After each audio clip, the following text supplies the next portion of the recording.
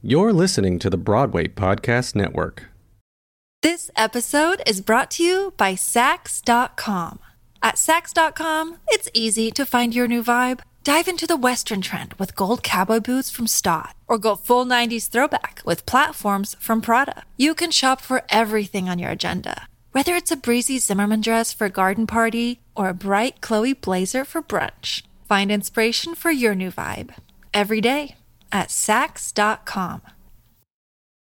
When you need mealtime inspiration, it's worth shopping Kroger, where you'll find over 30,000 mouth-watering choices that excite your inner foodie. And no matter what tasty choice you make, you'll enjoy our everyday low prices, plus extra ways to save, like digital coupons worth over $600 each week. You can also save up to $1 off per gallon at the pump with fuel points. More savings and more inspiring flavors make shopping Kroger worth it every time. Kroger, fresh for everyone. Fuel restrictions apply. Hello, and welcome to Into Costume, a podcast in support of the Costume Industry Coalition. Each episode, I chat with costume industry insiders about the intricate process of creating iconic looks for stage or screen. My name is Devario Simmons, and I'm a costume designer, educator, and host. Thank you for joining us today.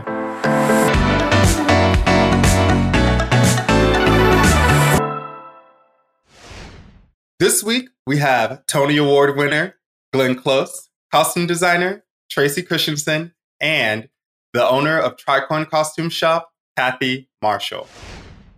Thank you so much for being with us today on Into Costumes. Glenn Close, it's such an honor to meet you. You've worn such beautiful costumes over your career, and more specifically, we're going to talk about the costumes of the Sunset Boulevard revival today.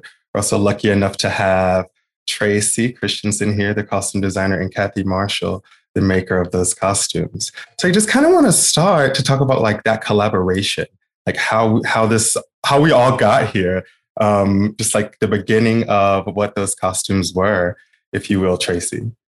Okay, well, Lonnie Price, who was the director and my longtime collaborator, invited me to design this show, and the brief I was given was that we would be using Glenn's costumes from the Broadway production, which she had preserved. And so that's where we began with the production that we did in London. And then when we moved to Broadway, it was discussed to have an expansion of that wardrobe, to add in more looks for Norma Desmond.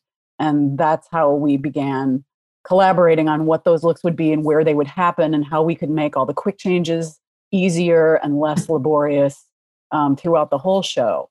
Yeah, Ms. Close, when you like get into that process, because we've, as Tracy just said, they added those costumes. What is that process like? Really getting to know who that character is when it comes down to introducing the clothes to the process. Well, this was particularly interesting for me because the original production that I was in was in 1993. And the London production was 2017, 16, 17. Like that, yeah. So a lot of years later. The reality of it for me was that I thought, because I preserved the costumes, that we didn't have a huge budget, certainly not for London. And why not see what costumes can be expanded a little, I'll say, or thank God there are a lot of wonderful, long coats and things. But the truth is that I had my approach to Norma Desmond the second time around deepened by the years that I had lived and learned more about the craft of acting and gotten deeper into the role of Norma. I approached her 180 degrees differently than I did originally. So when I can't remember if I mentioned it when the first fitting, when we took my old costumes, it was like I was dressing up in my grandmother's clothes. It did not feel right. And that to me was fascinating because it showed how much those particular brilliant costumes by Anthony Powell were for that particular time in that particular show. We had probably one of the most elaborate, ornate, rich set that has ever been. So the costumes had to compete with that. With Lonnie's beautiful production, it was all austere. It was minimal. It was like we were on a soundstage with various levels of platforms. So we could have probably done that show just in shapes of costumes, but we used the old costumes. And so it was an adjustment for me. It didn't change anything I did, but the fact that Tracy came in and added some costumes to what we already had was very, very important, because it was more to the point for the production that we actually were doing all those years after the original production. Now that Norma Desmond is growing inside of this process, Tracy, how do you have that collaboration of making sure that, because those clothes are still present from before and you're adding in some new things, how do you marry those two to help grow the character to what it's become at this moment? It's pretty tricky. Those clothes are designed by a genius, and I'm sure there was genius collaboration around that original design of the whole show, and to expand Norma's wardrobe with not a huge amount of time and certainly not a giant budget was a tricky assignment, but like a super big privilege. And Glenn and I talked with Lonnie about where the new costumes would want to live to express more of what she looks like at home. Mm-hmm. A lot of the clothes we had used from Anthony's design were going to Paramount or New Year's Eve, or things that had a function that were really special and specific. And it seemed like we were lacking just what does Norma wear around the house, if you will, being a glamorous movie star from the 40s. It wasn't, you were more modern. I mean, you came at it at more, because my original Norma, I conceived of her as being caught in the past. Mm-hmm. The new Norma, who's still developing, was very much in that time, so she didn't always look as if she were wearing a costume. So that's where Tracy did such brilliant work. So, as many of us know, adding costumes into a track is something that normally doesn't happen, right? So how did you all make that happen? Like, you're adding in 4 more new looks to a track. So what was that composition like, Tracy? Well, after the London production, I think we all could see that it was just an exhausting drain to be changing completely from head to toe every time there was a new scene. And so I took on trying to find a creative solution to having as many looks as we wanted to have, but streamlining some parts of it so that it could be an exchange of outer garment and maybe different hair or whatever to look like this is a different day, it's a different time, a different event. But Glenn wasn't going down to no clothes and new clothes every time she left the stage. So there was that thing to get figured out. Then there were the new looks to manage around what we've already talked about in terms of blending them into an existing set of clothes with a point of view and an attitude and emotion. And so it was really for me about the fabrication. I mean, when I really laid my eyes on those original costumes and saw the depth and lushness of the fabrication, I realized I've got to come up with, something that can work within that vocabulary. And that was where Kathy came in to help me work on the fabrication. And I remember one night going up to Glenn's house and showing her a bunch of fabric swatches on her kitchen table. And we were just trying to work together to come up with, like, how can we be within this world within our parameters? So Kathy, so now in theory, right, you've started designing these costumes, Tracy, with the mind of like knowing how they should work. And then next you bring in the people who are going to make it, right? So Tracy, could you like guide us into what that means for Kathy to be a good collaborator with you as the designer, with Kathy being the maker? Well, as soon as I had this project on my plate, I knew I wanted Kathy to be my ally. And I knew she had worked on the original production. I knew that she had worked with Glenn other times, and it was to my advantage to have her brilliant expertise as a maker all wrapped up together with those other things to help me do this. So she was my obvious choice. What was it like working on these costumes? I mean, you've had a previous relationship with the original costumes, and when it comes back around to have that opportunity to be able to keep the train going, I'm sure that was very cool, right? It was such a joyous experience in the beginning, creating them with Anthony and on Glenn, and those years of making them with Barbara were so magical for me. She and I made them all together and made many trips to Los Angeles, then turned right around and came back in less than 24 hours. And Anthony was such a joy to collaborate with, and so much fun.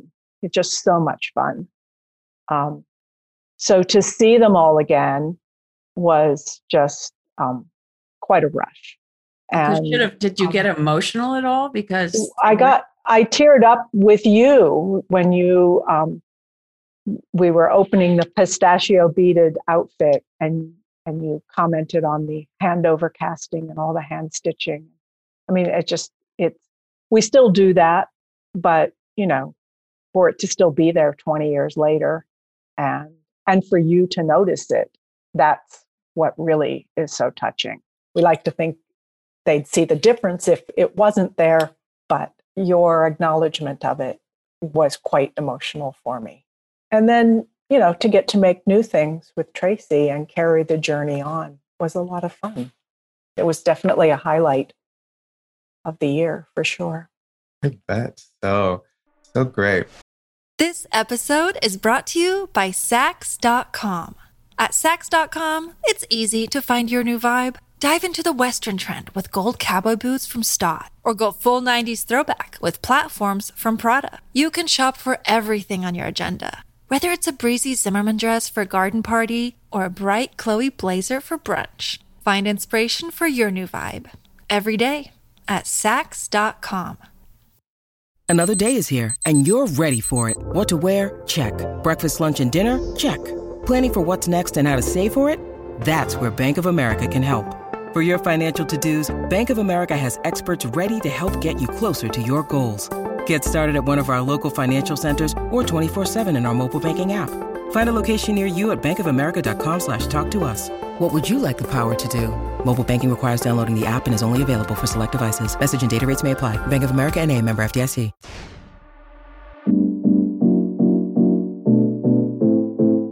The Costume Industry Coalition was launched to advocate for the survival of New York City's custom costume industry.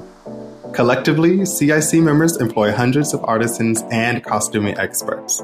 Their costumes are seen on stages and screen worldwide. To learn more about CIC and how you can get involved, or make a tax-deductible donation, please visit www.costumeindustrycoalition.com. In these trying times, many are not in the position to give, but you can always help by spreading the word.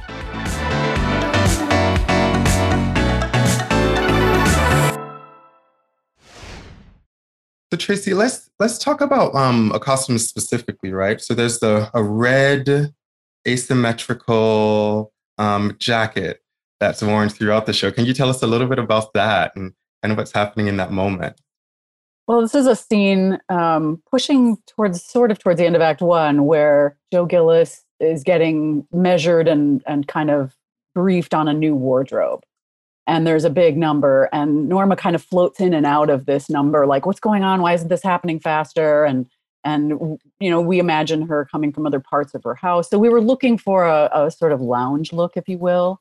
And I showed a lot of research, and we zeroed in on some of this like sort of Chinese brocade, Asian inspired tunic tops that we were enjoying. And then Glenn actually sent me a sketch. Do you remember that? You drew a little sketch of some, like the asymmetry of the bottom of the hem that you were interested in. And we just kind of came together on what this thing should be. And then the swatcher at Tricorn went out and swatched tons of, I think we had zeroed in on red anyway, based on what else was happening in that scene already color-wise. And bringing focus to Norma. So, we looked at a lot of different brocades and found the one that had the right scale of pattern and wasn't going to just draw a bunch of focus away from her face, and the right luster and all the things. Kathy had to approve it to make a proper garment, because just because I think it looks nice doesn't mean it will make a nice garment. There's some beautiful work done in the making of a lot of garments, and especially in the making of this jacket. Kathy, could you walk us through the process a little bit of what it takes to make something like this garment for the stage? Well, we start, of course, with the sketch and the conversation about what the garment has to do and how it has to function. From there, I drape a pattern on the form and realize it in fabric, and to check the proportion and the layout, and then we'll make a mock-up if the fabric is expensive, or if we just want to preserve the fabric, we'll make it in a comparable fabric for the fitting, and that gives us the freedom to change it once it's on Glenn if we want to move the shoulder or change the hem length or anything. It's not precious. We can do anything to it. And that gives us a lot of freedom to create in the fitting room on top of the design. After that fitting, we'll correct it and we'll proceed into the real fabric. Ms. Close, as a costume designer myself, I know what a fitting is like for us. What is the fitting like for you? Like, there's so much information you gain from even the beginning stages of a fitting. So like, what things do you get from a fitting? Well, I was just thinking of, all the muslins that I've worn, all the mock-ups, they're always done with very loose stitching. And there always comes a time when Kathy will just rip something apart, in order to say, well, we're not going to go there. Rip, and you go. I always love that. It's just like, okay, it's really, if she were, if she were a different kind of artist, it would be changing the shape in a vase, or, going, taking a handle off that didn't, it's the very basic thing of how you will create the shape first of all. So for me, why it means so much to me is that it's a very, very integral process of how I put a character together. To stand in a fitting room and watch the creativity that goes around, these wonderful costumes that I've really had the privilege to wear. It really informs me, what kind of fabric would this character choose? How does it move? Very, very important. I cannot divorce it from the process that I'm going through as the actor in creating the character that those clothes will hang on. So it's a very close collaboration and incredibly important to me. And I just love watching people work. I love that. I don't know how to sew, but I have such respect for people who work in that medium and make this magic with great detail and great finesse. I was just thinking through you explaining that, it sounds like such a beautiful relationship. Even when I hear all three of you talk about this process, it sounds like that the three of you have just a great relationship and a great trust and great respect for each other's crafts, which is so amazing. Tracy, could you talk a little bit about what it means to have trust in your makers, as those who are bringing your vision to life, stitch by stitch, bead by bead? Well, I was privileged enough to come out into the business and just be suddenly at Barbara Matera Limited. I was assisting different people, and so I was raised by the creme de la creme and witnessing how beautiful things are made inside and out. And I remember Barbara speaking often about the inside has to be as beautiful as the outside because the actor is going to see that. And that had a huge impact on me. And I was shocked when I got out into the world and realized everyone didn't subscribe to that. The the big thing is that if you are with makers that you trust, you will end up looking like a better designer because they're going to collaborate with you in a way that you can't even imagine. And then, having an actress like Glenn, who is kind of my favorite kind of actor to be with because they treat you like a professional. And even though we didn't know each other when we started this, she always treated me instantly like someone who knew what they were doing until proven otherwise, I suppose. And a great trusting collaborator. And that empowered me to then really not be intimidated or feel like, oh gosh, can I even do this intimidating assignment with these clothes and everything. And so between the three of us, I felt like we were a really good team. I think that's another thing that really moves me when I'm watching a team around me as I'm standing there as a mannequin is how deeply collaborative it is. Because what Tracy just said about the collaboration with someone like Kathy is so unexpected. And if you're open to an idea, that it will make a better costume, and you don't say, I thought it should be this way, and this is the way it's going to be. It becomes, because a costume is a living thing. It really is. And I remember with huge affection those moments with Barbara, who would very, very politically suggest ideas, whether it's where to put a feather or a rose or where to put some trim or to, some beading. She was working from, originally a drawing, but she was trying to realize the vision of the designer. Like I'm trying to realize the vision of the writer or the people who create the thing that I'm doing. So to watch that collaboration done with great generosity was a very moving part of the process for me. Thanks for listening to part 1. Join us next week for part 2, where we continue our conversation with Glenn Close, Tracy Christensen, and Kathy Marshall. This has been Into Costume. Thanks to the Broadway Podcast Network for their support. If you have any feedback on today's episode, find us on our Twitter handle @IntoCostume. We'd love to hear from you. If you'd like to learn more about the Costume Industry Coalition, please visit their website at CostumeIndustryCoalition.com. Remember to subscribe and rate on whatever platform you're using, and join us again next time for more stories to get you into costume. Thanks for listening.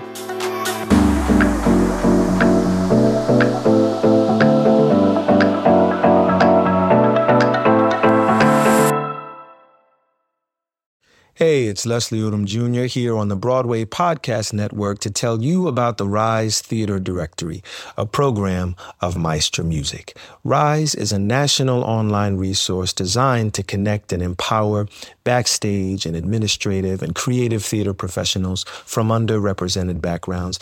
If you work or aspire to work in the theater community, this can help you find your next project. And if you hire theater professionals, search the Rise Theater Directory to find your next team. Create your profile now and get more information by visiting risetheater.org. That's theater with an RERISETHEATRE.org, because only together we rise. Hello, it is Ryan, and I was on a flight the other day playing one of my favorite social spin slot games on ChumbaCasino.com. I looked over at the person sitting next to me, and you know what they were doing? They were also playing Chumba Casino. Coincidence? I think not. Everybody's loving having fun with it. Chumba Casino is home to hundreds of casino-style games that you can play for free anytime, anywhere, even at 30,000 feet. So sign up now at ChumbaCasino.com to claim your free welcome bonus. That's ChumbaCasino.com and live the Chumba life. No purchase necessary. VGW. Void where prohibited by law. See terms and conditions. 18+.